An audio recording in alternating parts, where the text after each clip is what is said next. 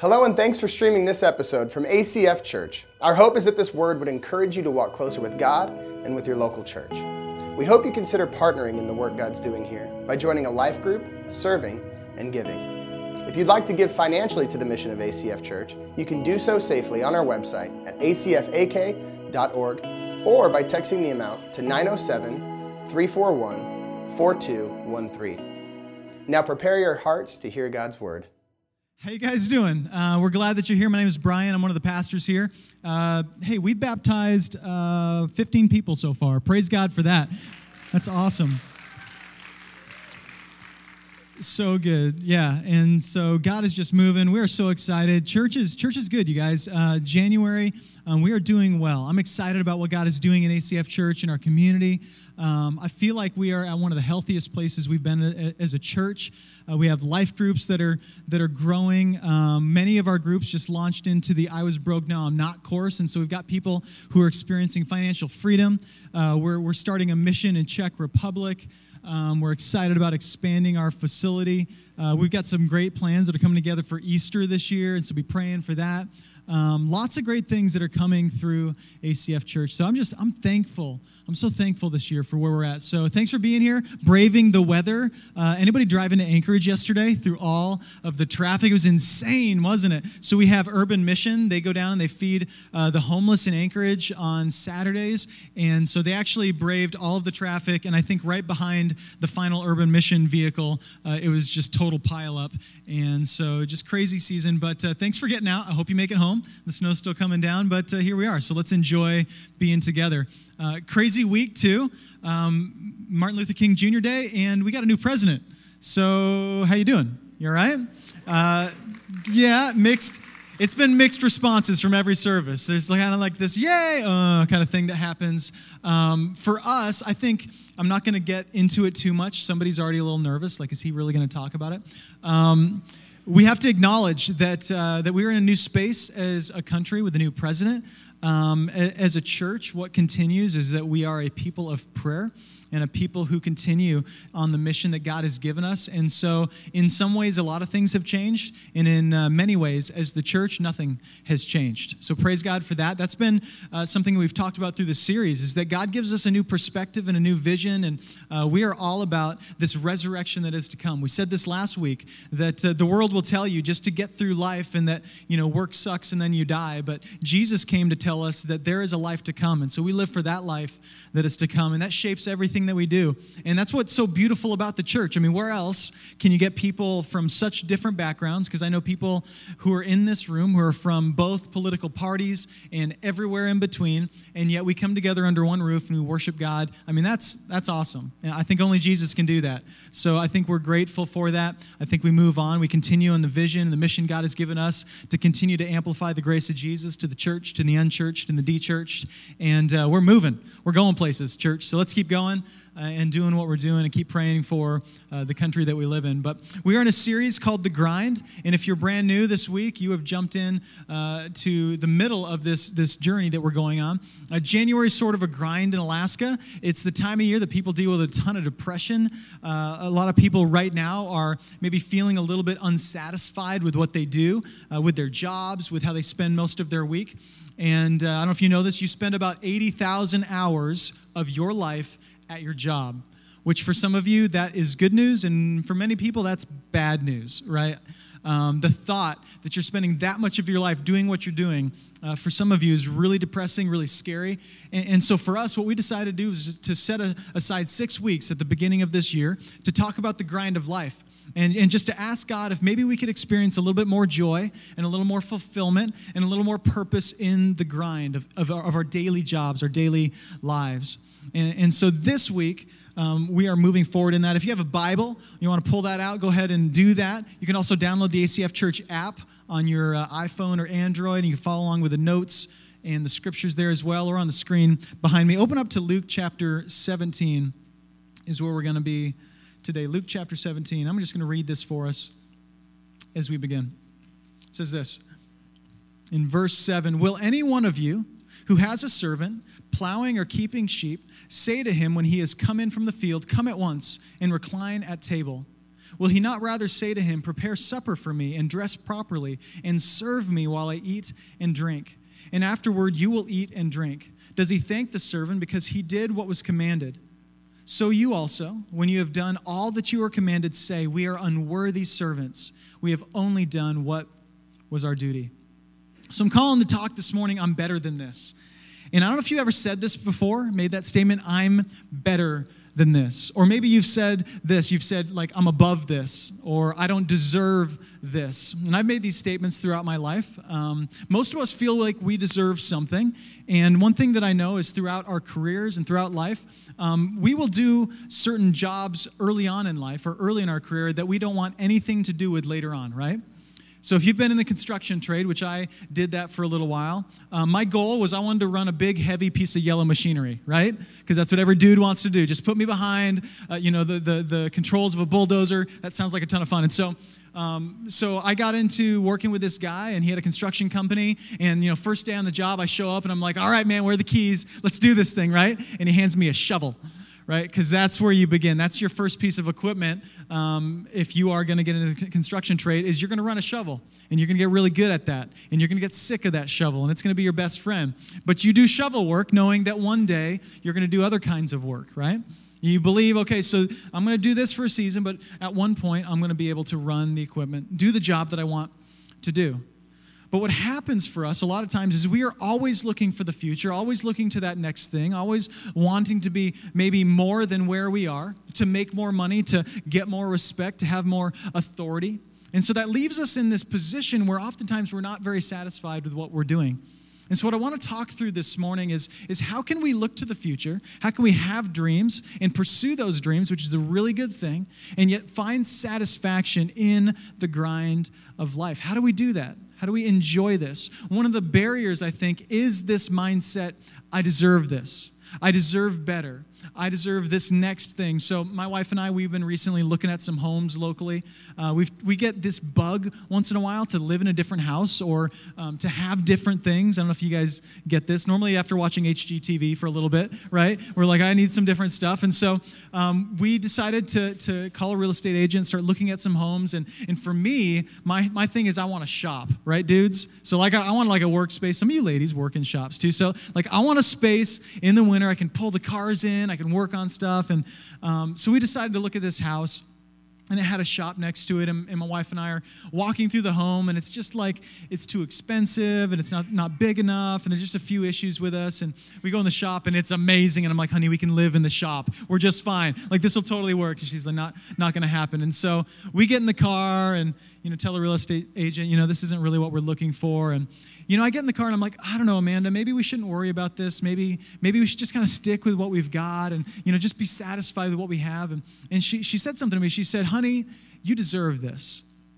She goes, "You deserve this." And as a wife, her heart was like, "Honey, I'm so grateful for you. I'm grateful for the way that you serve our family. I think you work hard. I think you do a lot. And so because of that, I think that you deserve this." And so from a wife's heart, she's just trying to encourage me and trying to thank me for all that I do. But I've just been thinking about that statement, and it's just, it doesn't, something in my heart doesn't really like that. Like it was like a bad taste in my mouth after hearing that. Not because of my wife in any way, but because for me, I know my tendency to feel really entitled in life. I don't know if you struggle with this sense of entitlement, feeling like I deserve a lot in life, but I do. And it seems like every time I do something good or every time I accomplish something, it grows inside of me, and I know it, and I can feel it. And I can see it come out in my satisfaction with the little things that I do that I wish I didn't have to do anymore. Yeah, I see that coming out. And so I don't know if this is for you today. Maybe you have this sense of like, I'm entitled to more than I have. But I want you to just wrestle with this question today. What do you deserve? Like, what do you really deserve? I think this is what this passage is speaking to here. Jesus is, he's speaking to these religious people. These Pharisees and the Sadducees, these are upstanding people, high-profile people, the people that dress really nice, have a lot of respect, and want more respect, want more notoriety. And he's speaking to them. He tells them the story of this master and this servant. And essentially, the servant, he does his job, does his daily job, and he goes into the master, says, "Hey, my work's done." And he asks him, he's like, what should the master do in that moment? Hey, man, come on in. Put your feet up on the table. Relax. I mean, you did your job. You're so amazing. Like, just relax the rest. Here, I'll serve you. Let me take care of you. Is that what should happen? And he looks on. He's essentially saying, no, this isn't what's supposed to happen. And he tells them, he says, here's what you should say at the end of your day. At the end of everything you do, we are unworthy servants. We have only done what was our duty. We are unworthy servants. So this is where we begin, I think, as Christians, is with this baseline of who are we and what do we deserve. Jesus is trying to talk to these people who feel like they deserve a lot because they've done a lot of good things for God. Like I don't know if you're like me, but I go shovel the neighbor's walkway, and I think I'm a saint, right? I mean, look at me. I just shoveled somebody's driveway. I am God's special little man. I mean, look what I've done. Or honestly, I get done preaching on a Sunday morning. I've preached, there's a sense of like, okay, God, I feel like I've done something, like done God a favor or something. But what Jesus is trying to get at in this moment is that the reality is on your best day, you don't impress God. And that's a deep truth that we all need to receive today. Like on your best day, where you did the best thing and you accomplished the goal that God gave you. Maybe you did something even good, like eternal, like you were part of making a huge difference in somebody's life. That's awesome. But God's not impressed by that. Like, do you know that God can accomplish everything and anything that you do on his own? I mean, he could do it all on his own. And yet he chooses to invite us into the journey and allow us to be blessed by being a servant of God and a servant of others. You see, when we have that perspective, we become a lot less entitled. So what is it that you deserve?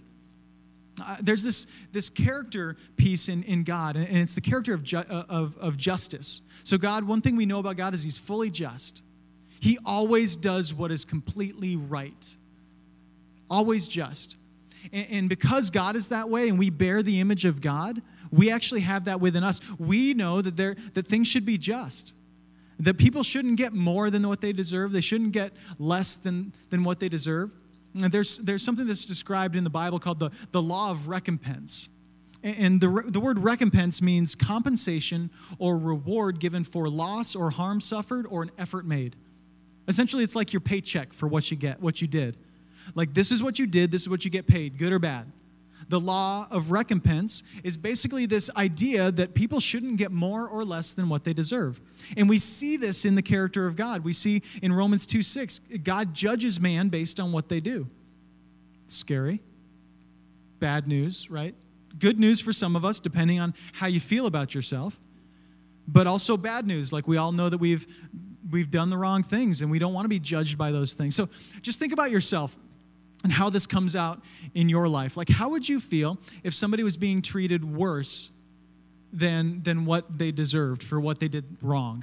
So let's just say, like, for you, for an instance, you leave church today, and you go out into the parking lot, you pull out on the Old Glen, and you've got a pickup truck, and it's icy, and so you smack the throttle and kind of fishtail it because you're having fun, and it's winter in Alaska, so you're going sideways down the Old Glen, and boo, lights go off, sirens. Okay, police officer caught you. You pull back into the church parking lot. We're all laughing at you and waving as we drive by, right? The police officer walks up, and he comes up to your window, and he always asks the first question, same question every time. Sir, do you know why I pulled you over, right? And so the answer is always, no, I have no idea, right? You guys do that too. So I have no idea. I didn't do anything, I don't think, right? And you say, I have no idea. And he says, well, I pulled you over because you were driving recklessly. That was some kind of, I'm sure there's a law against that. Somebody who's in the police force would be able to tell me. But anyway, you've driven recklessly, so here's what's going to happen. You're going to get a ticket. So you go, okay, well, that's my mistake. I deserve that. He says, and 5 years in prison. You're like, are you serious? You're looking for cameras? Like, am I on some kind of show? What's going on? He pulls you out of the car. He puts you in his police car, and off you go. And you will spend the next... You would be livid, right? I mean, you'd get on Facebook and tell all your friends. I mean, you'd get protesters out front of the police department. You would be upset because you would feel like the punishment didn't fit the crime, right? Like, this is unjust. This isn't right. So we all have this sense in us that like we should kind of get what we deserve, but it shouldn't be more, like we shouldn't get more of a punishment than what we deserve. How about the other way around? What if you go out into the parking lot in a minute, and because you're already bored during my sermon, you decided to sneak out in the middle of it and you started your car and left it running because you want a nice warm car. And during church, during the worship, you go back out and somebody has stolen your car, which is happening all over Anchorage, by the way. People, stop stealing cars. Leave them alone. Isn't it like a rule in Alaska? You see a running car, leave it alone. Go steal something else. Don't steal their, anyway. That's bad advice. So some moms like children, don't listen to the pastor, don't steal. Anyway, so somebody steals your car, they run off with it, and so then the police call you later that day, they say, we found your vehicle, we've got the guy. Okay, so you show up, and there's your car, and there's the guy, and your car is demolished, right? The paint job is destroyed. He's been like hitting shopping carts in the Walmart parking lot. The windshield's cracked. The motor's blown up. I mean, it's just destroyed. And you're looking at your beautiful car, and the police officer brings the guy over to you, and you look him in the eye, and the policeman looks at the man, and he says, you know what? You need to apologize for that. You'd be like, Are you kidding me? He's like, the guy says, sorry. And the policeman says, you're good to go, right? You'd be livid. Again, you'd be frustrated. No, there should be something more than that. The man deserves more than that. We all have like our own little sense of justice, don't we? Like of what we believe is right. It comes out like when we're watching Liam Neeson movies, right? And so like he's chasing down the guys that kidnapped his daughter and slitting their throats, and we're all like, yeah! Kill them all, right?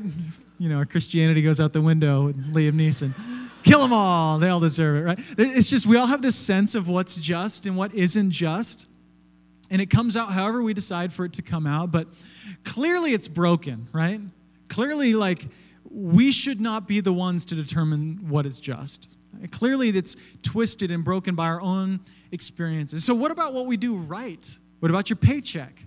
Some of you are dealing with the grind of life and you're struggling with your job because you just ain't getting paid enough, right? You're like, I deserve more than this. I mean, maybe you've got the boss that doesn't do a good job of thanking you for your job. And so you're like, if he would just say thank you once in a while, if he would just show gratitude, I could enjoy myself. So then we come back to this passage, and it almost sounds like Jesus is condoning like, an abusive boss, like a boss that doesn't thank his employee. But I think what Jesus is really getting at is sort of this heart condition that causes us to think that like all of us deserve participation trophies, right? And we all deserve something for what we do. Like even if we don't do enough, like we deserve something. So that's why he says to them in verse 10, so you also, when you have done all that you were commanded, say, we are unworthy servants. We have only done what was our duty. Once again, Jesus is getting at this reality. On your best day, God's not impressed. On your best day, on your own, apart from the grace of God, the best of what you do, the Bible calls them filthy rags. The best of what you did is absolutely worthless. But there's good news. There's more to come. Let's keep going with what Jesus says there in verse 11. It says this, on the way to Jerusalem, he was passing along between Samaria and Galilee. And as he entered a village, he was met by 10 lepers who stood at a distance and lifted up their voices saying, Jesus, Master, have mercy on us. Okay, so just pause. Lepers were these people leprosy was this terrible disease. So these people were outcast. They were the kind of people that you just didn't get anywhere near, and they're calling out to Jesus as he walks by.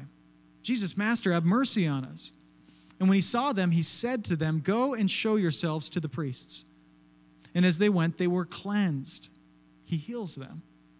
Then one of them, when he saw that he was healed, turned back, praising God with a loud voice, and he fell on his face at Jesus' feet, giving him thanks. Now he was a Samaritan. Then Jesus answered, were not 10 cleansed? Where are the 9? Was no one found to return and give praise to God except this foreigner? And he said to him, rise and go your way. Your faith has made you well.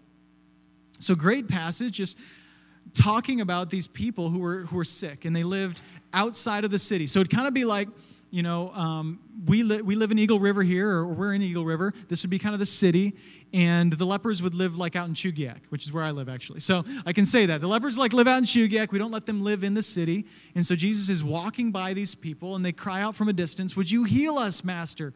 We've heard of all the good things you're doing. This man is obviously some kind of good teacher, and we're hoping that maybe he can heal us. He's been doing some amazing things." They cry out to him. What does he do? He heals them. It's this amazing miracle.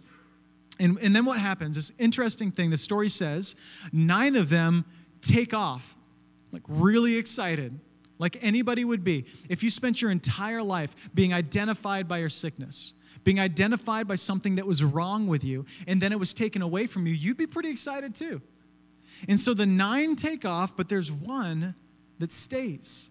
And he comes back to Jesus, and he gets on his face before Jesus, and he's thankful, and he's praising God. And I can just see this man weeping at the excitement that he's been healed from this ailment that has shaped his entire existence. It's interesting, the scripture, it identifies the people. It tells us some things. First, it tells us that this one was a Samaritan, which means that he was different from everybody else by race, by religion. He was just different, which means that the other 9, because they weren't identified, they were probably Jewish. They probably had some kind of religious background. And again, this book, the book of Luke, is a biography of Jesus written to Gentiles, written to the unchurched, the people who are outside of the circle of those who were chosen by God, trying to tell them some things. So here you got in this situation, the 9 somewhat religious people and the one non-religious person. When Jesus heals them all, who's the one that comes back and thanks him? The Samaritan, the foreigner, the outcast.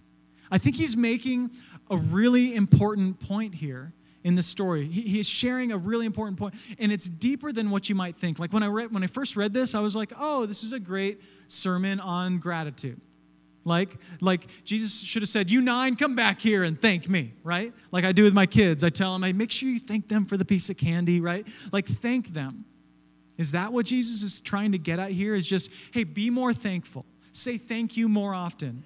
Maybe give God some props for all the good things that you have in your life. See, I don't think this is actually so much about gratitude or thankfulness. I think this passage is actually about unworthiness. It's about unworthiness. So once again, understand these people. 10 people who were shaped by all of this sickness on their body, who were outcast from society, who were probably identifying with this sickness. And who knows what else was going on in their life. But there was one of them who was just a little bit more of an outcast than the rest. There was one of them who probably got a little, even less respect than the less. One of them who maybe even understood a little bit less of who this man was. And yet that's the one that came to Jesus' feet. See, I don't think this is so much about just saying thank you more often. I think what Jesus is getting at is a realization in our hearts of how unworthy we are of healing. And this man, this one Samaritan, I think he understood his unworthiness to the point that it actually resulted in his salvation. Here's what I want you to know. You can be healed by God and also be far from him in your heart. Do you know this? Do you know you can actually experience the grace of God in your life, in your family, in your finances, in everything that you do, and you can be far from God in your spirit? So don't look at your life and be like, hey, we must be doing pretty good, right? We paid the bills this week. Kids are healthy. God is blessing us. Clearly, I'm his special little person, right? He loves us. Like clearly that. Well, he does love you, but clearly we're special and we're in a good relationship with God because things are going really well. These 9, we don't know anything about them, but what I think happened is they got healed physically, but not spiritually. But this one understood how unworthy he was to a point that he was able to go to the feet of Jesus in worship. And I didn't begin this series thinking that we were going to come back to this over and over again, but as I've been studying and praying for you guys and praying about these scriptures, I feel like there's a theme in this series of The Grind. And it's this whole idea of being able to go to your knees, being able to accept this posture. And I know it's weird. The first week we did it, I invited all of you to get on your knees, and most of you did. You just got on your knees, and it's a posture of humility before God. And so we did that together. And I feel like it just keeps coming up that like if you want to find joy and peace and fulfillment in the grind of life, you need to get on your knees. Like the minute you get on your knees, the minute you accept a posture both in your body and in your heart that I don't deserve anything. That's what being on your knees is. It's a posture of submission and humility. Like once you get that and you receive the grace of God, it's going to help you to experience joy in the little things, even the things that you don't want to do, even the stuff that you're like, I'm above this. I should be doing something else now. I should be making more money. I should get more respect. Well, maybe you should, and maybe you should pursue those things. But what do you do right now? How you live, I think, is determined by the way that you see yourself. And this man knew he was unworthy. Sometimes going back to the basics is where we find the most truth. Romans 6:23, you might know this verse. You might see it on a football helmet once in a while. It's maybe the second most well-known verse to John 3:16. It says this, for the wages of sin is what? Death. That seems pretty harsh, right? I don't know. I mean, are we that bad? The wages of sin is death. How much, right? That's the next question. How much sin? Like, is it a lot of sin? Like a little bit of sin? Like, I know I said that thing to my mom that one day, or was mean to my wife the other, like, I'm pretty decent. It's interesting that it doesn't say, like, the wages of lots of sin is death. The wages of certain kinds of sin is death. Well, there's things that I haven't done, Brian. I have drawn a line somewhere, Brian. You know, maybe it's too far, but I did draw a line. I did, and I crossed it, and I drew another one. But, you know, I draw lines, so I draw boundaries. The wages of sin is death. Here's the hard truth. The hard truth is that we're sinners. And this isn't a popular truth. And it may be one of the most basic things that we talk about in the church. Oh, yeah, I get it, Brian, we're sinners. Do you? Do we get this? Like at a core root level that you lie, not because you lied, but because you're a liar. That we do evil things, not because we just had a lapse of judgment, but because we have evil in our hearts. This is how the Bible talks about it, and I get it. This is a hard truth, but the Bible's clear, and Jesus is clear, like the wages of sin is death. And so the death that we experience in our relationships a lot of times comes back to our sin, doesn't it? I mean, that broken relationship you have with somebody who's different than you politically right now, and it's been a total train wreck, and maybe you don't talk anymore. That's the wages of sin. I mean, that's not how it was supposed to be, but it is because we don't know how to disagree with each other and love each other at the same time. The wages of sin is death. It wasn't just a lapse of judgment. We didn't just cheat. We're cheaters. I cheated. I've cheated on tests before, you know. I've done things before that I'm like, man, that's cheating. Maybe you cheat on your taxes. And you're like, okay, but that's not that bad. The wages of sin is death. I think this is where we begin. We start off humbly on our knees. And I think when we think about this, we think of how unworthy we are to be before a holy God. It's a great posture for being able to stand up and find our joy. I love that Romans 6:23 doesn't end there, right? Good news. Verse isn't over. It says, but the free gift of God is eternal life in Christ Jesus our Lord. Can I get an amen for that? Amen. That's good news. That's good news. It doesn't end with the wages of sin is death. Have a good day. There is good news. Eternal life, a free gift. I think it's clear. It's important that he put that in here. It's important that for this man who had leprosy, like he could not heal himself. He couldn't do enough good things to heal himself. He couldn't make himself well.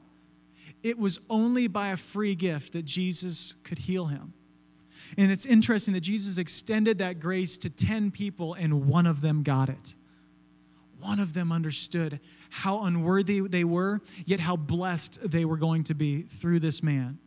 One of them understood that this wasn't just a good teacher, that this was God himself in the flesh, and he went to his knees before him. One of them had their hearts transformed. The others simply had their bodies transformed. I want for us as a church today, I want us to have both. I want us to experience the healing that God will bring in our relationships, in our hearts, in our lives, as well as in our spirits as we receive His grace in fullness. And see, the others, they understood maybe some religion. They understood some of the law. They understood some of the holiness of God. And they understood some of that, maybe on a mental level, but they didn't get it necessarily into their hearts to the point that it sent them to the feet of Jesus. If you have a pen, I want you to write this down. Our persistent gratitude is a symptom of true salvation. Here's what I'm not telling you today. Hey, just go be more thankful. I mean, you can do that, and that's good, and that'll work for a few days. Some of you made New Year's resolutions to be more thankful 2017. Yay, right? But saying it isn't feeling it, is it? Again, I just learned so much from my kids, right? Tell them thank you, right? I mean, if they don't feel it, you don't really change their hearts by getting them to say it. So what we don't want is a church of people who say thank you. We sing worship songs every week that are like, thank you, Jesus, and we go and live lives of ungratitude. I mean, we got to get at the root of this. We got to get at the heart of this. And the heart of this is true salvation received by people who know how unworthy they are of the grace that Jesus is offering them. How do you know you're saved? How do you know Jesus has come into your life? Gratitude swells up from your heart. It comes up from within. Now, I know we have to work at it, and that's okay. But it comes from a place deep within you that knows that I don't deserve anything. And yet, Jesus reached down to me, and He healed me. And I'm still a work in progress, and I'm still a wreck, and yet He loves me. And I still mess it up, and I will. And I know I'm, tomorrow going to mess this up, or the next day going to screw that up, but He's going to love me. And I'm telling you, that's when you can look Him in the eyes and experience gratitude. That's when you really can do that. When you've gone to your knees, when you truly know, I believe this, when you truly know where you stand before God apart from Jesus, it is almost impossible to stand before God. It will send you to your knees. And some of you have had moments like that, either in public or in private, maybe in your bedroom where you're just on your knees going, God, I'm so unworthy. Listen, feel those feelings. Receive that sometimes. I mean, you are infinitely valuable to God. But because of our sin and God's justice, we are separated from Him. It would not be just for us to be sinners and to be in the presence of a holy God and to expect to live with Him. I mean, that just would not be just. And so the only just thing would be for that sin to go somewhere. And here's the thing. You think about Jesus. So what we say is Jesus, He took His sin upon Himself. That's important to know. That God didn't just pour His sin on His Son who wasn't willing to receive it. The Bible says that Jesus actually reached out to receive our sin. It was only by His choice. He willingly took our sins. Otherwise, it would be unjust, right?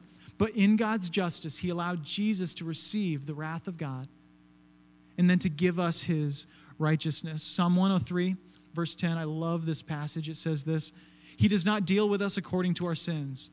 That's a praise God. He's talking to the church. He's talking to you who know Jesus. He doesn't deal with us according to our sins, nor repay us according to our iniquities. For as high as the heavens are above the earth, so great is His steadfast love towards those who fear Him. As far as the east is from the west, so far does He remove our transgressions from us. You guys, this is the beginning of how we live this life together, is when we know that God has given us so much. I mean, it'll change your friendships. It'll change the way you live. It'll change the way that you look at other people who are messed up. I mean, you'll be less judgmental.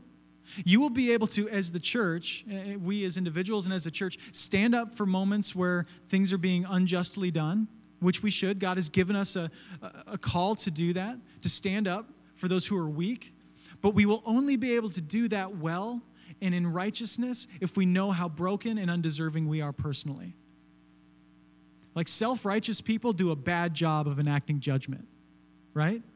When we're self-righteous, boy, that's how you know the difference as a parent between disciplining your kid and really being way too hard on them.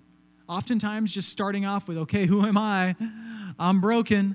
I'm messed up. I'm a sinner, is a great place to then go to your child and be able to discipline them well. It's what holds us back and reigns back just our wrath on people, is knowing that God has poured the wrath that was intended on us out on Jesus. This Christmas Eve is crazy around here. We had a bunch of services, a bunch of people. We were trying to set things up out front. And so we rented a bunch of these light trailers. Did you guys see those? There were these like big towers outside with the lights on them, the diesel generators underneath them, and really cool things. And so anyway, they were out there running, and services got over, and we all went home. And a couple days later, I get this text from Danny, who's our director of operation, and I pull up my phone. It says, "Hey, Brian, do you know where the light trailer is?" And I was like, "Oh, what happened?" So I texted him back. I'm like, "No, I have no idea." Well, clearly somebody thought they needed the light trailer more than we did because they came and stole it. So somebody pulled up, and they latched onto it, and they drove off with the light trailer. So it's like, in the morning, I'm getting this text, and this is setting the tone for my whole day. I am angry. Like, I am ticked off. And I don't, like, fly off the handle or deal with a ton of deep anger, but it's funny. Weird things will set me off. Do weird things set you off? Sometimes you're like going, I'm happy, and then something happens, and you're just mad. And I was like Brian the bounty hunter. I'm like, I'm going to get a lynch mob, and we're going to find them, and we're going to set up cameras, and I'm like out in the parking lot with a measuring tape, and I kid you not, my camera, and I'm taking pictures of the tire tracks, but I don't know what I'm going to do with them. I go to Fred Meyer and like start measuring people's tires or something. Come out, Pastor Brian, what are you doing? I don't know what I was going to do, but I was going to enact justice, but mostly my wrath on whoever this was that had stolen this trailer, because I'm like, how are we going to afford this? And it's lots of money, and it's terrible. And so then later on that morning, we get a call, and we find out that apparently most modern rental equipment has like GPS trackers in them, which is cool. I'm like, we are living in the future, guys. This is awesome. So they're like, we know where it is. It's just up the street. They stashed it in the woods. And so now I'm even more fired up. I'm like, okay, let's get everybody together. We're going to get on Facebook. We're going to get like 1,000 people out there. We're going to hide in the woods. When they come to get the trailer, we're going to, I'm making this plan. And then Danny said something like, maybe we should just like leave it with like a little sign that says, we know who you are, come to church. Or we know who you are. I don't know, like maybe we should pour out a little grace on them or something like that. Maybe we should do that. And here's the thing I really wrestle with is, justice is okay. And catching people for things that they do that are wrong is okay. And for us as people, standing up for what is right is absolutely okay. And maybe you should make more money. And maybe you do deserve more respect for what you do. And maybe you are in a bad situation. But once again, we cannot do that well without first stopping and assessing who we are apart from Jesus. This is what this Samaritan was able to do. He was able, in a deeper sense, to know how broken he was, how undeserving he was of grace, and it drove him straight to his knees. And this is the kind of church we want to be. And so, if you want to know what you deserve today, I want you to write these things down. I'm going to walk through these very quickly. And there'll be some scripture references. I'm just going to let the Word of God preach to this itself. Does a better job than I do. And so if you want to write these references down, maybe you could, these are 5 things, maybe you could read one every day. Every morning, just wake up and read these passages and just kind of set yourself up for the day. The first thing is this: we deserve shame, but we're given joy. That's good news. We deserve shame, but we're given joy. Psalm 34, verse 4 says, I sought the Lord, and he answered me and delivered me from all my fears. Those who look to him are radiant, and their faces shall never be ashamed. I love that statement. Those who look to him are radiant. Why are they radiant? Not because you're awesome, but because you're reflecting the glory of God that's been poured out on you. That's why you're radiant. You shall never be ashamed. If you're ashamed today and you're in Christ, there is no space for shame in the life of a believer. I want you to know that. Don't be ashamed. Jesus has paid for your sins. Number 2, we deserve punishment, but we're given mercy. That's good news. It's good news on a cold winter day. Luke 6:35 says, but love your enemies and do good and lend, expecting nothing in return, and your reward will be great, and you will be sons of the Most High, for he is kind to the ungrateful and the evil. Be merciful, even as your Father is merciful. We deserve punishment.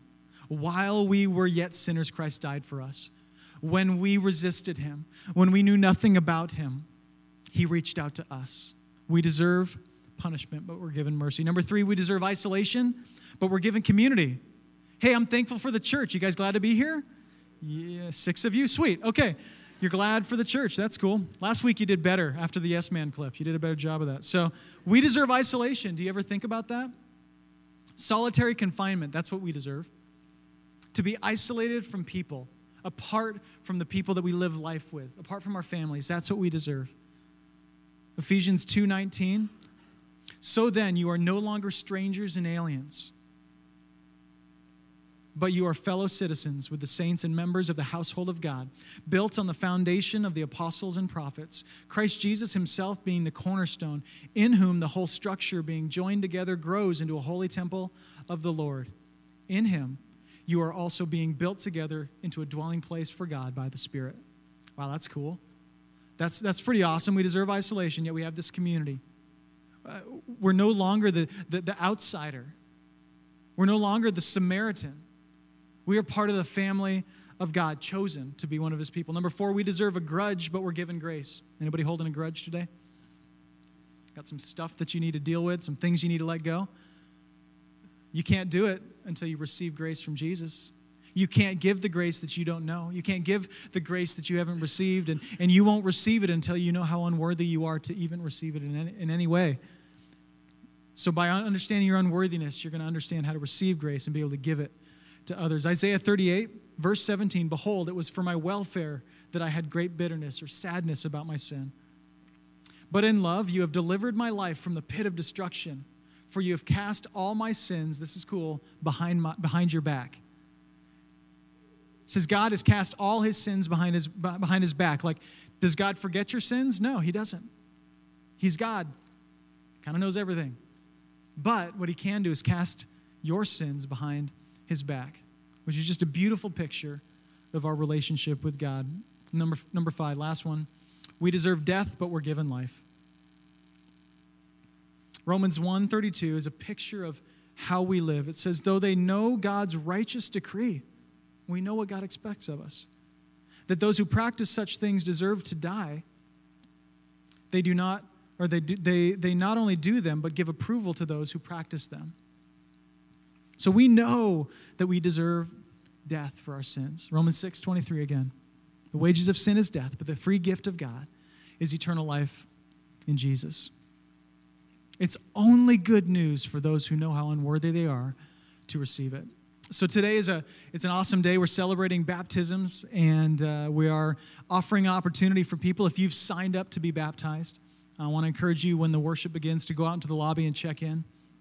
Also, if you're here today and God's been speaking to you for a few weeks, and you've never gone public with your faith, maybe you've been nervous, maybe you haven't really known what to do next, and you've given your life to Christ recently. As we read Scripture, the first act of obedience to those who believe in Jesus is to get baptized. It's to say, I'm not ashamed of the God who saves me. I'm going to go public with my faith. Here's the thing. We won't make you say anything special unless you want to. But we want you to have an opportunity. And as we said last week, you are not guaranteed another day. We are living for the resurrection that is to come, and so we live every moment like it's our last. And what you need to know is you aren't guaranteed another moment. And so I want to encourage you to take this opportunity to be baptized. If you were baptized as an infant and you didn't make that decision and you didn't know anything about it, and since then maybe you haven't been in the church for a while and you're coming back to church and God has changed your heart, and you want to make for yourself your own public profession that Jesus is your Lord, I encourage you to do that. We'd love to baptize you. One thing you need to know is baptism doesn't save you. It doesn't heal you. It's only a symbol of what Christ has already done for you. And it's the first thing we do in trust that Jesus has changed our hearts. So here's my encouragement to you. If today is your day, if God's been speaking to you, don't wait. Don't put it off. Be courageous and step forward. And here's the thing too, if you were not planning on getting baptized today, we have taken away all the excuses. Out in the lobby, we have shirts. We have shorts. We have hair dryers in the bathroom so you ladies don't have to go home with frozen hair. We got everything. I mean, you name it, they've got it covered. And so 0 excuses. If God is working in your heart and you know today is the day that you say, God, I'm putting a stake in the ground. I'm done being on the fence. Today is the day that I ask for your grace. Then I would encourage you to take that next step and make that move and to go public with your faith. Don't miss out on this opportunity. Let's pray together. Jesus, thank you so much for your church. Thank you, God, for the story of the Samaritan who gets transformed on the inside. God, the last thing we want is to be a church of people who are experiencing your external blessings but not transformed internally. So God, I pray for all of us today that we would know in a deeper way how unworthy we are apart from Jesus to have any good thing in this life. And yet, God, you pour out so much grace on us. And we receive that today. God, I want to pray for the person here today who is just scared of what's next. Maybe doesn't know how to move forward, God, that you would help them to trust and to believe, God, that you will guide them in every step of the way. I want to pray for the person who just needs the strength in their knees to stand up and to get baptized. God, that you would give them the courage that they need. God, we pray for those who have already been baptized today and Wednesday, and God, whose lives are being transformed by the grace of Jesus. God, we ask for more of that. And God, we ask that you would continue to give your grace to us in such a way that we could give it to others. God, instead of treating the symptoms, God, we would go back to our hearts and we would receive your grace anew today. As we worship, God, I pray we'd worship from that location. We're so unworthy of all the good things you give us. But God, you are so good, and you, because of Christ Jesus, have said that we are worthy to stand before you and to give you praise. Thank you, God, for that free gift. We pray it in Jesus' name. Amen. Amen. Love you guys. Thanks.